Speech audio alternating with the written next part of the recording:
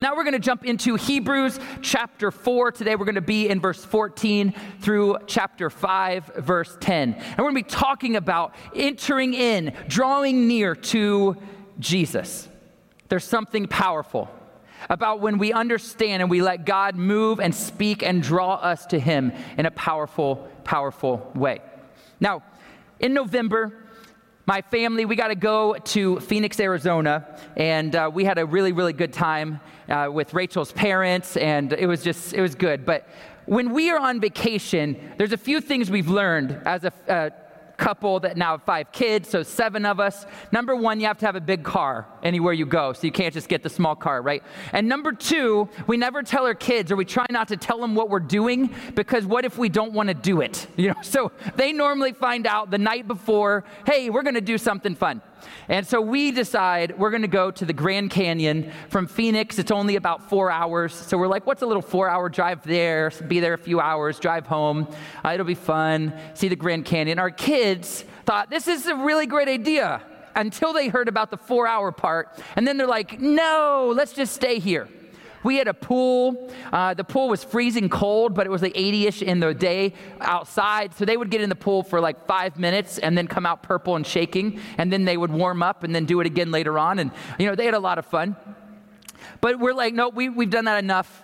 We were there, I think, almost 2 weeks. It was a lot of fun, but we're going to go to the Grand Canyon. So we load them all up in the car. And I'm sure if you're a parent, if you've been a child in the room, so that's all of us, you can imagine, by the time we drove from South Phoenix to North Phoenix and to get over towards the Grand Canyon, we're probably 30, 40 minutes into our trip. By that time, I wanted to stop the car and take all the kids out of the car and whoop their little backsides because they wouldn't stop fighting and arguing and whining. I didn't do that. I did not do that. But that is what I wanted to do. And all of a sudden, you're like, would you just be quiet? We're doing something nice for you. This is going to be fun, right? Anybody else been in a similar spot? A few honest people, yes. My dad, it was real rude. He's got his hand really high and pointing at me. That's very rude. But so along this journey, if you just can imagine, if you are good with geography, like we are going through amazing mountains, mountain ranges. The whole drive is absolutely breathtaking. If you are in Ohio your whole life, you literally can't even imagine it. It doesn't look like Ohio whatsoever. You're in the desert. And then you're near Sedona and you see the red rocks and you're like, what in the world? Such an amazing journey. We just really enjoyed. You know who didn't really care about all that beautiful scenery? Our children. They did not appreciate it at all. It was like, so thankfully after a certain amount of time, they, fell asleep or they got tired of fighting, which I know that's impossible, but, we kind of moved past that. And so we settled in and we did our thing. And we found actually a Pizza Hut that was open because there was not a lot, like everything seemed to be closed. And then we found one table in this Pizza Hut that we could sit at. And so we were like, yeah, we found a table. We sat there. We ate pizza. I'm sure, I don't even remember, but I'm just going to embellish. I'm sure some of the kids didn't like it because that just seems to be my wife is affirming. That's just how it goes. We get back and we're like, okay, now we're in like the area for the Grand Canyon, but then you have to drive like a half hour to get from Grand Canyon where you arrived to actually get to the Grand Canyon, which the kids nor I could quite understand that, but that's all right. We finally get there. And if you've ever been to the Grand Canyon, you literally drive into a parking lot. And it does not look like much besides a parking lot. I mean, there's some trees and a parking lot. And then there's like, there's a visitor center and there's a bathroom. So that's nice. And, it's like, oh, this is really great. And the kids still are like, I don't know. Like, couldn't even build the excitement until finally I'm a little taller so I could see over top of like the crest of the hill to say, there it is. They can't see it yet because they're a little shorter. So then, a few more steps, they begin to see it. But you can't quite grasp it until you get right up to the edge where you're allowed to go. And there's this one specific rock, massive rock, that Chandler, he gets up on top of this rock and he's looking out. His eyes are huge. He's like, this was so worth it. This is amazing. If you've been to the Grand Canyon, that's literally what it's like. Because you have to drive a long way to get to the Grand Canyon from anywhere that you are. And then you get there and you're like, I am so thankful that we took the time, we took the energy, we took the money, whatever it was, to go, because it is absolutely breathtaking, absolutely amazing. Now, that doesn't mean that on the way home, the kids weren't, once again, like, it's not worth it anymore. This is way too much driving. And just for fun, when we drove back through Sedona, we were like, well, maybe we'll be early enough that we could stop there, which, if you add up the hours, that did not happen, not in November. So then a few days later, we drove back to Sedona, which is like 2/3 of the way to the Grand Canyon. Our kids didn't enjoy that either, but that's another place that's absolutely breathtaking. But right, there's the journey of life, and sometimes things go exactly how you want, and even when they go like you want, it's still like, I don't want to drive today. I don't want to be in the car today. Or your kids are like, I definitely don't want to be in the car today. You took us away from our pool, and our grandparents have a hot tub, and we could just be sitting and we could be relaxing, which they didn't want to do that, but they didn't want to be in the car. And when I think about the scripture that we're going to read today, think about drawing near to Jesus and the fact that to draw near to Jesus, there are times when you feel a little bit like my kids. When you can't see where you're headed, where you don't know where the end result is, where you know what you want to believe or what you want to think or what the Word of God says, but sometimes it's a little difficult to fully grasp it and to be like, I'm in, I got it. This is how all the moments are exciting. Because sometimes we don't have jobs, or we have family issues, or we have sickness, or we don't know what to do, or just life's crazy and kids are doing wild things. You know, we could just go on and on. It's like, Lord, I want to draw near, but none of this stuff makes any sense. I don't understand what's going on. We begin to look, and we jump into Hebrews 4:14 through 16. I believe that the word becomes clear of where our focus must be. We must draw near to the throne. It says, since then we have a great high priest who has passed through the heavens, Jesus, the Son of God. Let us hold fast our confession, for we do not have a high priest who is unable to sympathize with our weaknesses, but one who in every respect has been tempted as we are, yet without sin. Let us then with confidence draw near to the throne of grace that we may receive mercy and find grace to help in the time of need. There's a call for the children of God, for you and me to draw boldly to the throne. There's a call for you and me to go ahead with full force. In fact, when I think of driving to the Grand Canyon, there's roads and mountains and all this stuff, and that's exactly what I do when I'm in a car. Doesn't matter how high or windy the road is. I drive with full force. And my wife is like, we're going to die. She's like holding on to the holder, you know, all those things. I'm like, if you have your arm there and the airbag blows off, then it's going to blow your arm off. Put your arm down. You know, not really. That's just maybe what I think. But I'm all in person. I'm an all in person. And the Word of God says to boldly go before the throne, to boldly enter into what God has for us. This boldly would mean constantly, without reservation, freely, without fancy words. I like that was one of the descriptors of what that meant. Some people in the room like, I don't have the right words, or I don't know what to do, or my pastor said it doesn't line up. Guess what? The Word of God is telling you boldly enter into the throne of grace. Boldly do what God has for you. And when you boldly go, you don't have to have fancy words. You can speak to the Lord in whatever way you understand, and He realizes you and knows you and invites you in. Boldly means with confidence. It means with persistence. Today, church, we are called to go boldly before the throne, this place of God's presence from which grace emanates. It's what we are called to do. This throne of power, this throne of authority, this place where before, if you think of a high priest, they could not even go into the Holy of Holies. They couldn't go in beyond the veil except for once a year. The high priest, not anybody else. And now the Word of God would say we are called to enter in to what God has.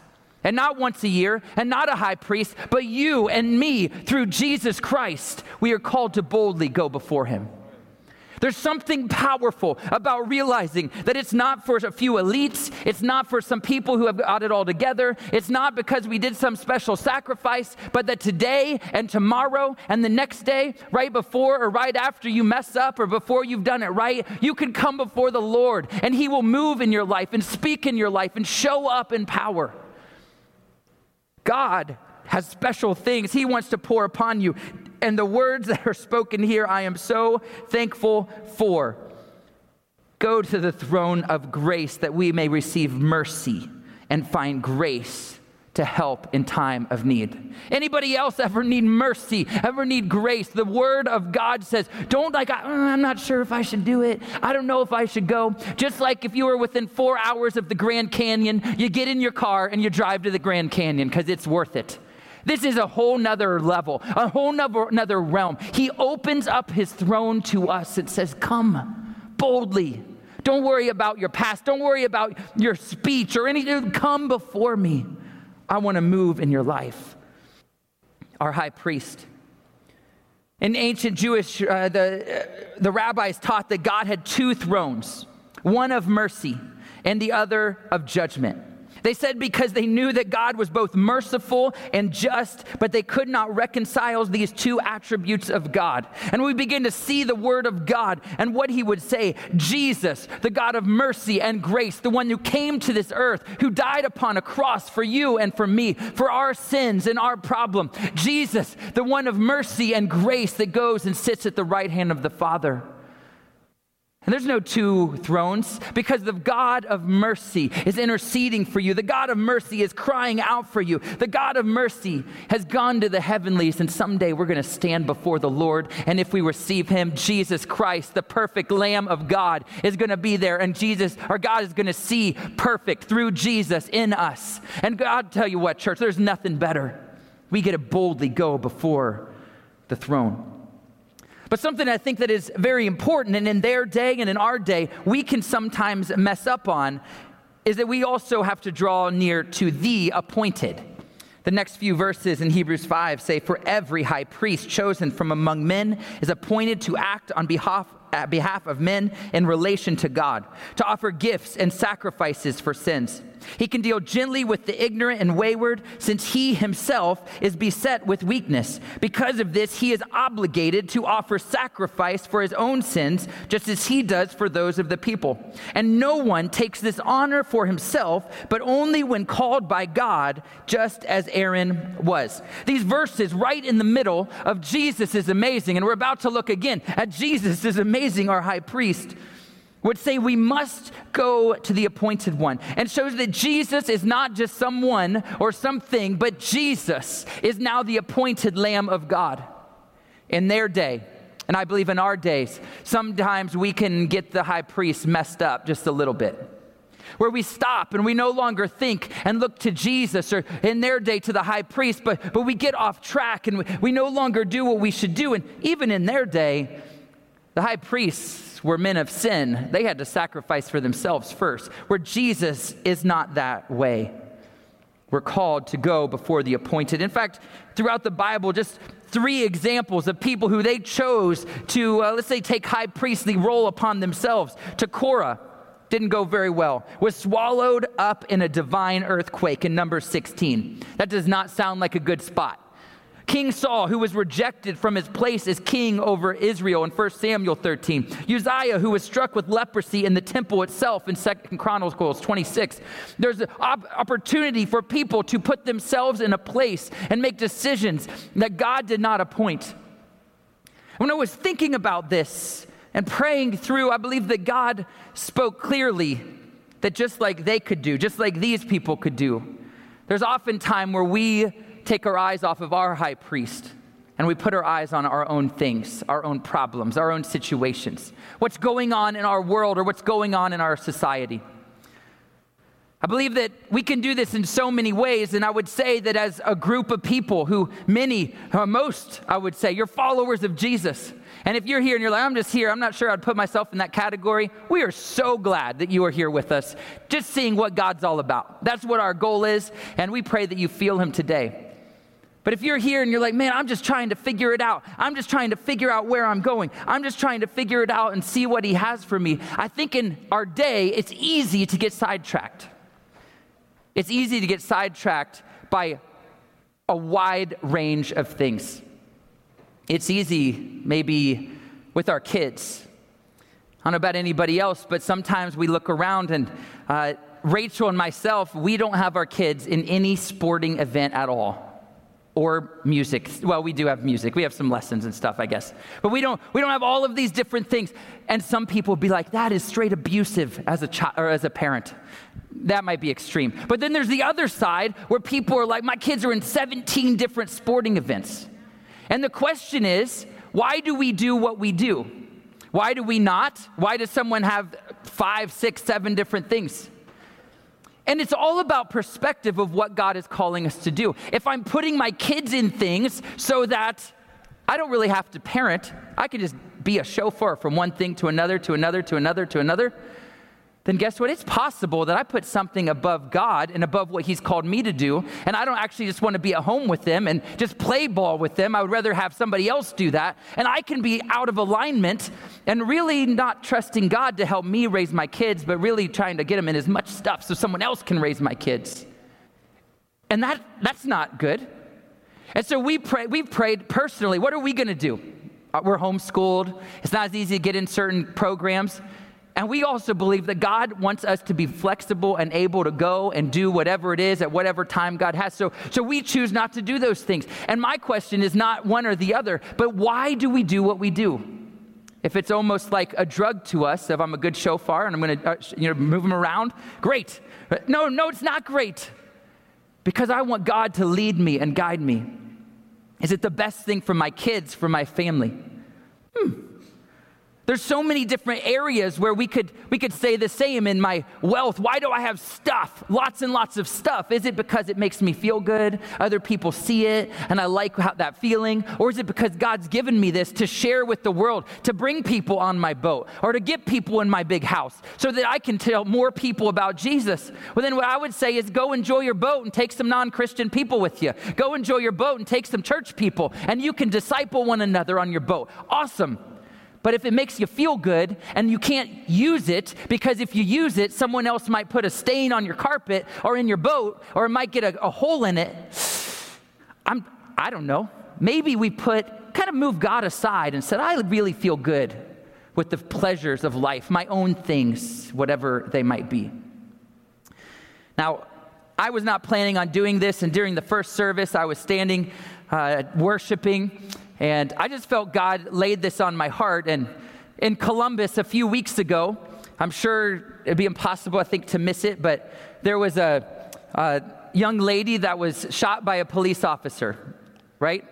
And there's been big things. If you watch news, I mean, it's amazing. You watch CNN, it's one story, like way of looking, and Fox News, it's a whole entire another story. And the good news is that both of those are 100% accurate all the time, so we can really trust both of them.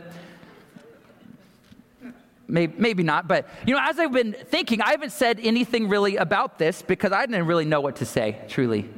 It's like, it just seems like everything doesn't happen how I think it should happen. And then what do you do with it? And so as I was standing here and as I've been praying through, I really believe that God wants us to love and have grace for people. Actually, I know that from the Bible. But when I think of this situation, is it possible that we can feel terrible for a young lady who is in foster care, who her life was an absolute mess, who there was problem and situation and issue that she didn't deserve to be in, but she was in because of what other people did? Is it possible that we could say, that girl, I feel so sorry for her. I feel sorry that somehow us, the church, couldn't have done something in her life. Is it possible that we could feel really, really sorry for the family, for the situation, for the people around? Is it possible we could absolutely hate that a young lady was shot and killed, no matter how it was? I think we could feel that way, right? Is it also possible that we could say, thank you, Lord, that the other girl, which who knows what would have happened? Is it possible we could say, thank you, Lord, that other girl didn't die? Right? I mean, praise Jesus. She didn't deserve to get stabbed either. I think so. Is it possible to say, man, I feel horrible for that cop? In the moment we're in, man, his life is going to never be the same probably, or at least for a long time. Probably, I don't know the guy, but you feel like he was just trying to save this girl's life. There was a knife, so he did what his job probably is what they said he should do. That's what he did. But is it possible we can feel horrible for the cop? And is it possible we can feel horrible that a cop had to kill a girl or did kill a girl? I think we can feel terrible about all of those things. But when I decide as a human that I am now the judge, the jury, the ruler of this whole thing, and my opinion and my way and what I connect with the more is the right way, then all of a sudden I don't think I'm able to show love for anybody. But I believe we as the church can feel bad for all the people involved in this situation. I believe we can say, Lord Jesus, I pray that you would help our cops do the best they can in split-second decisions, that they would have the training they need, that they would do these things. And sometimes it's not going to be like we want it to be, and it's not going to look good. And thank you, Lord, for a cop that saved this person that could have been one of my family members. We can be on all sides of this situation, but when we say, I know what's best, my way, what I feel, what is closest to me emotionally is what is right, then all of a sudden I think I kind of move God out of the way and say, I'm only going to fight for this, or only be on this, or only believe this, instead of, Lord Jesus, how can I love people? How can I love families that are trying their best in fostering? How can I love people before their kids need to go to fostering? How can I love cops and be a support to them and be a support to people that right now are legitimately struggling and hurting because they're seeing things over and over and over again happen, that it hurts and it hurts. Church, I think we can be all of those things if we watch our tongue, if we follow God, if we speak with truth, and in truth in these situations is we don't know. We just love you. We care for you. Whoever you is in that story, we care for you. And I believe when our heart becomes, Lord, it's not about me, my comfort, what I want, what I feel, what's easy for me because of my background or who I am, then all of a sudden I can draw near, not to something or some element or some person, but I can draw near to the throne of grace, to Jesus Christ, and let his love pour through me. That no matter what situation I am, what the political conversation looks like, what people think or don't think, close to mine or not close to mine, we can love people because it's not about my political view or my view of one situation or my view of anything. It's about, Lord, how can I be used to proclaim you? And it all changes when we're willing to let God speak and move to us so that we can love our world. We have to draw near to God's appointed, to Jesus, in order to walk in his rest. And in this season, in this moment, as we look to move forward in God, if we take the role of high priest, I'm the judge, I'm the jury, I've got this thing, rest is going to be hard to find. It's not going to be there. But when I say, Lord, I release all of what I think to you and I let you be God in my life, I let you be Lord, then all of a sudden I can rest in him even when things are wild or crazy, when my life doesn't seem like it's going well, when I'm struggling in parenting or with a job or with employees or with family, whatever the things are in your life. Then I could say, Lord, you are my high priest. I worship you. I honor you. I give you all the glory and all the praise. And when that happens, I believe we find that we can draw near to the source. Going on in Hebrews 5:5-10, it says, so also Christ did not exalt himself to be made a high priest, but it was appointed by him who said to him, you are my son. Today I have begotten you. As he says also in another place, you are a high priest forever after the order of Melchizedek. In the days of his flesh, Jesus offered up prayers and supplication with loud cries and tears to him who was able to save him from death. And he was heard because of his reverence. Although he was a son, he learned obedience through what he suffered. And being made perfect, he became the source of eternal salvation to all who obey him, being designated by God a high priest after the order of Melchizedek. This Melchizedek, being a person that they would say would be like forever. In other words, his reign will not end. It's not going to stop. He is our high priest from when he came and he won victory over death, hell, and the grave, and for all time. There's nobody else that's going to be appointed. There's no other need for Aaron or a descendant of the line of Aaron, that oldest son, to be the high priest. There's no more need for that one time to go in before the throne, but now we all get to go in because that veil was torn when Jesus died on the cross. It says that he made prayer and supplication. What is this all about? Loud cries and tears. Church, Jesus, as fully God, but as fully man, he had to reckon within himself, am I going to go to the cross? I don't know about you in the room, but today, thinking of being crucified on a cross, thinking of what he went through, that doesn't sound very good. And he was human, like you and me, and he wept and he cried. He called out to the Lord, save me from this. Don't make me go through this. But not my will, but yours be done. Jesus, in his humanity, did not want to die, but he submitted himself to the Father's will, and he was heard because of his reverent submission.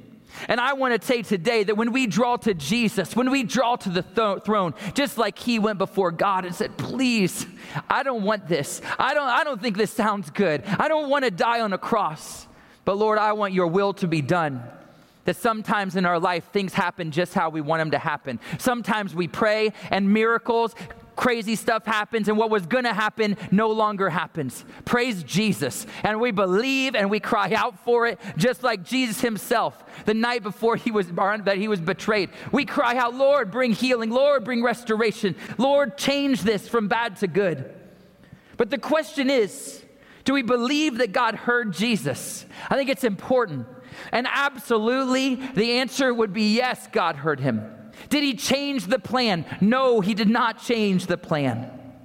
Jesus suffered extreme agony and death in submission to God, but his prayer was answered in that he was saved from the power of death. He overcame death through his resurrection.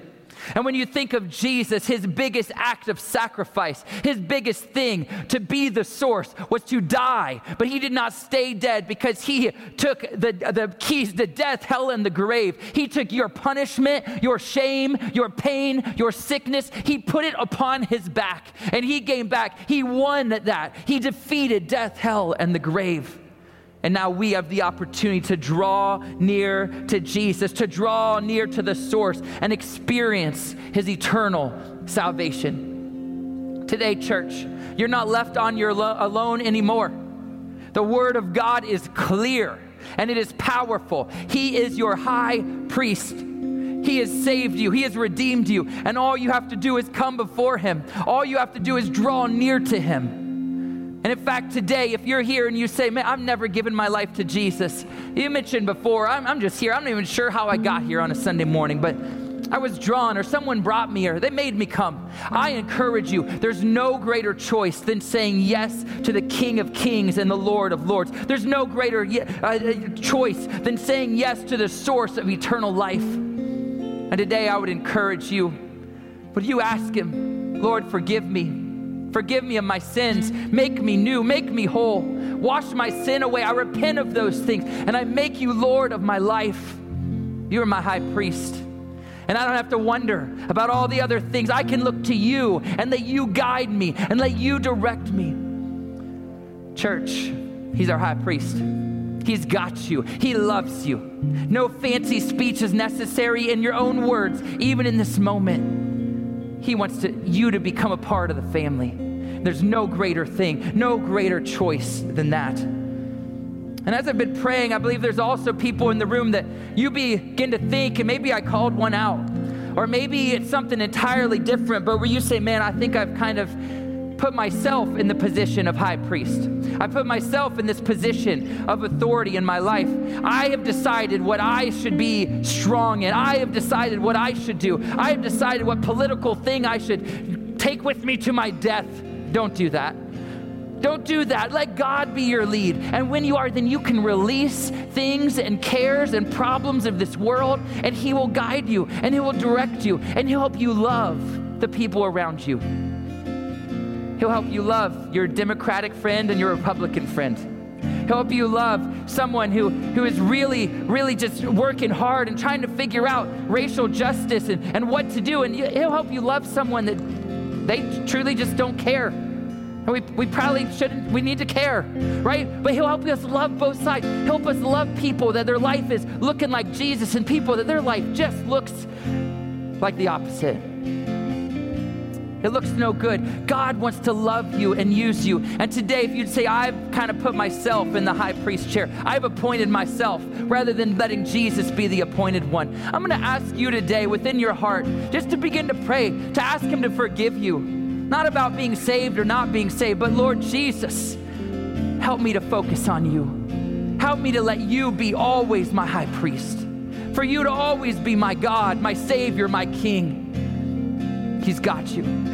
So right now, all over this room, could we stand to our feet? I want to pray for you. And then we're going to sing a song. Maybe you need to come to an altar. Maybe you need to repent or just come and worship with some freedom. Maybe you need to just this morning let him speak clearly into your situation. Maybe this morning you're believing for a miracle in something. And you can say, High Priest, my Savior, Jesus in heaven, would you come? Would you move? Would you be glorified? Maybe you're believing for a child that does not know the Lord. This morning, would you begin to intercede? Would you begin to pray for them? God's got you for a neighbor, for a loved one, for a coworker, whatever it might be. You intercede and you want us to be in your family more than we even do, God. And so today we pray that we would give you all glory, all power. We would make you Lord of our life. We would put you in the highest place in our life. Not a place, but the highest place in our life. And Lord, as we remember you, I pray that even there would be healing. There would be wholeness. Lord, I pray there would be doors for jobs. There would be doors for provision. There would be whatever it is that the people need. Lord, I pray that while we're even taking communion, things would be put in place by you, Jesus, to see miracles. So Lord, we worship you. Lord Jesus, we're so thankful you're doing a new thing. You've got us, you hold us, you're our high priest, and we don't have to worry about anyone else or anything else being put in that place because you are forever. You are forever our high priest. You're forever our Savior. For you're forever the one who died for us and made us new and made us whole. And Lord, I pray this week that we would live that way. We would live like those that are a part of your family. We would love the world around us. We would love our neighbor, our coworker, our family, Lord, in another level sort of way, because Lord, that's what you have done for us. Lord, our perfect high priest, and you call us to move towards you, to walk towards you, to become more and more like you, God. So that's our prayer. Help us, Jesus. Where there's hate in us, let it be gone. Where there's division in us, let it be gone. Where there's foul speech in us, let it be gone. Whatever it might be, let it be gone, Lord, because we are yours. And we want to be like you, Jesus. We want to follow you, Jesus. Thank you for interceding for us, God. Lord, thank you for our world. Let us be able to encourage someone, build someone up, and welcome somebody else into the family, Lord Jesus, even this week as we walk in you. So we thank you, we praise you, and we worship you. You're so good. So be careful what you watch. Be careful what you listen to. Be careful what you talk about. Savor the presence of Jesus.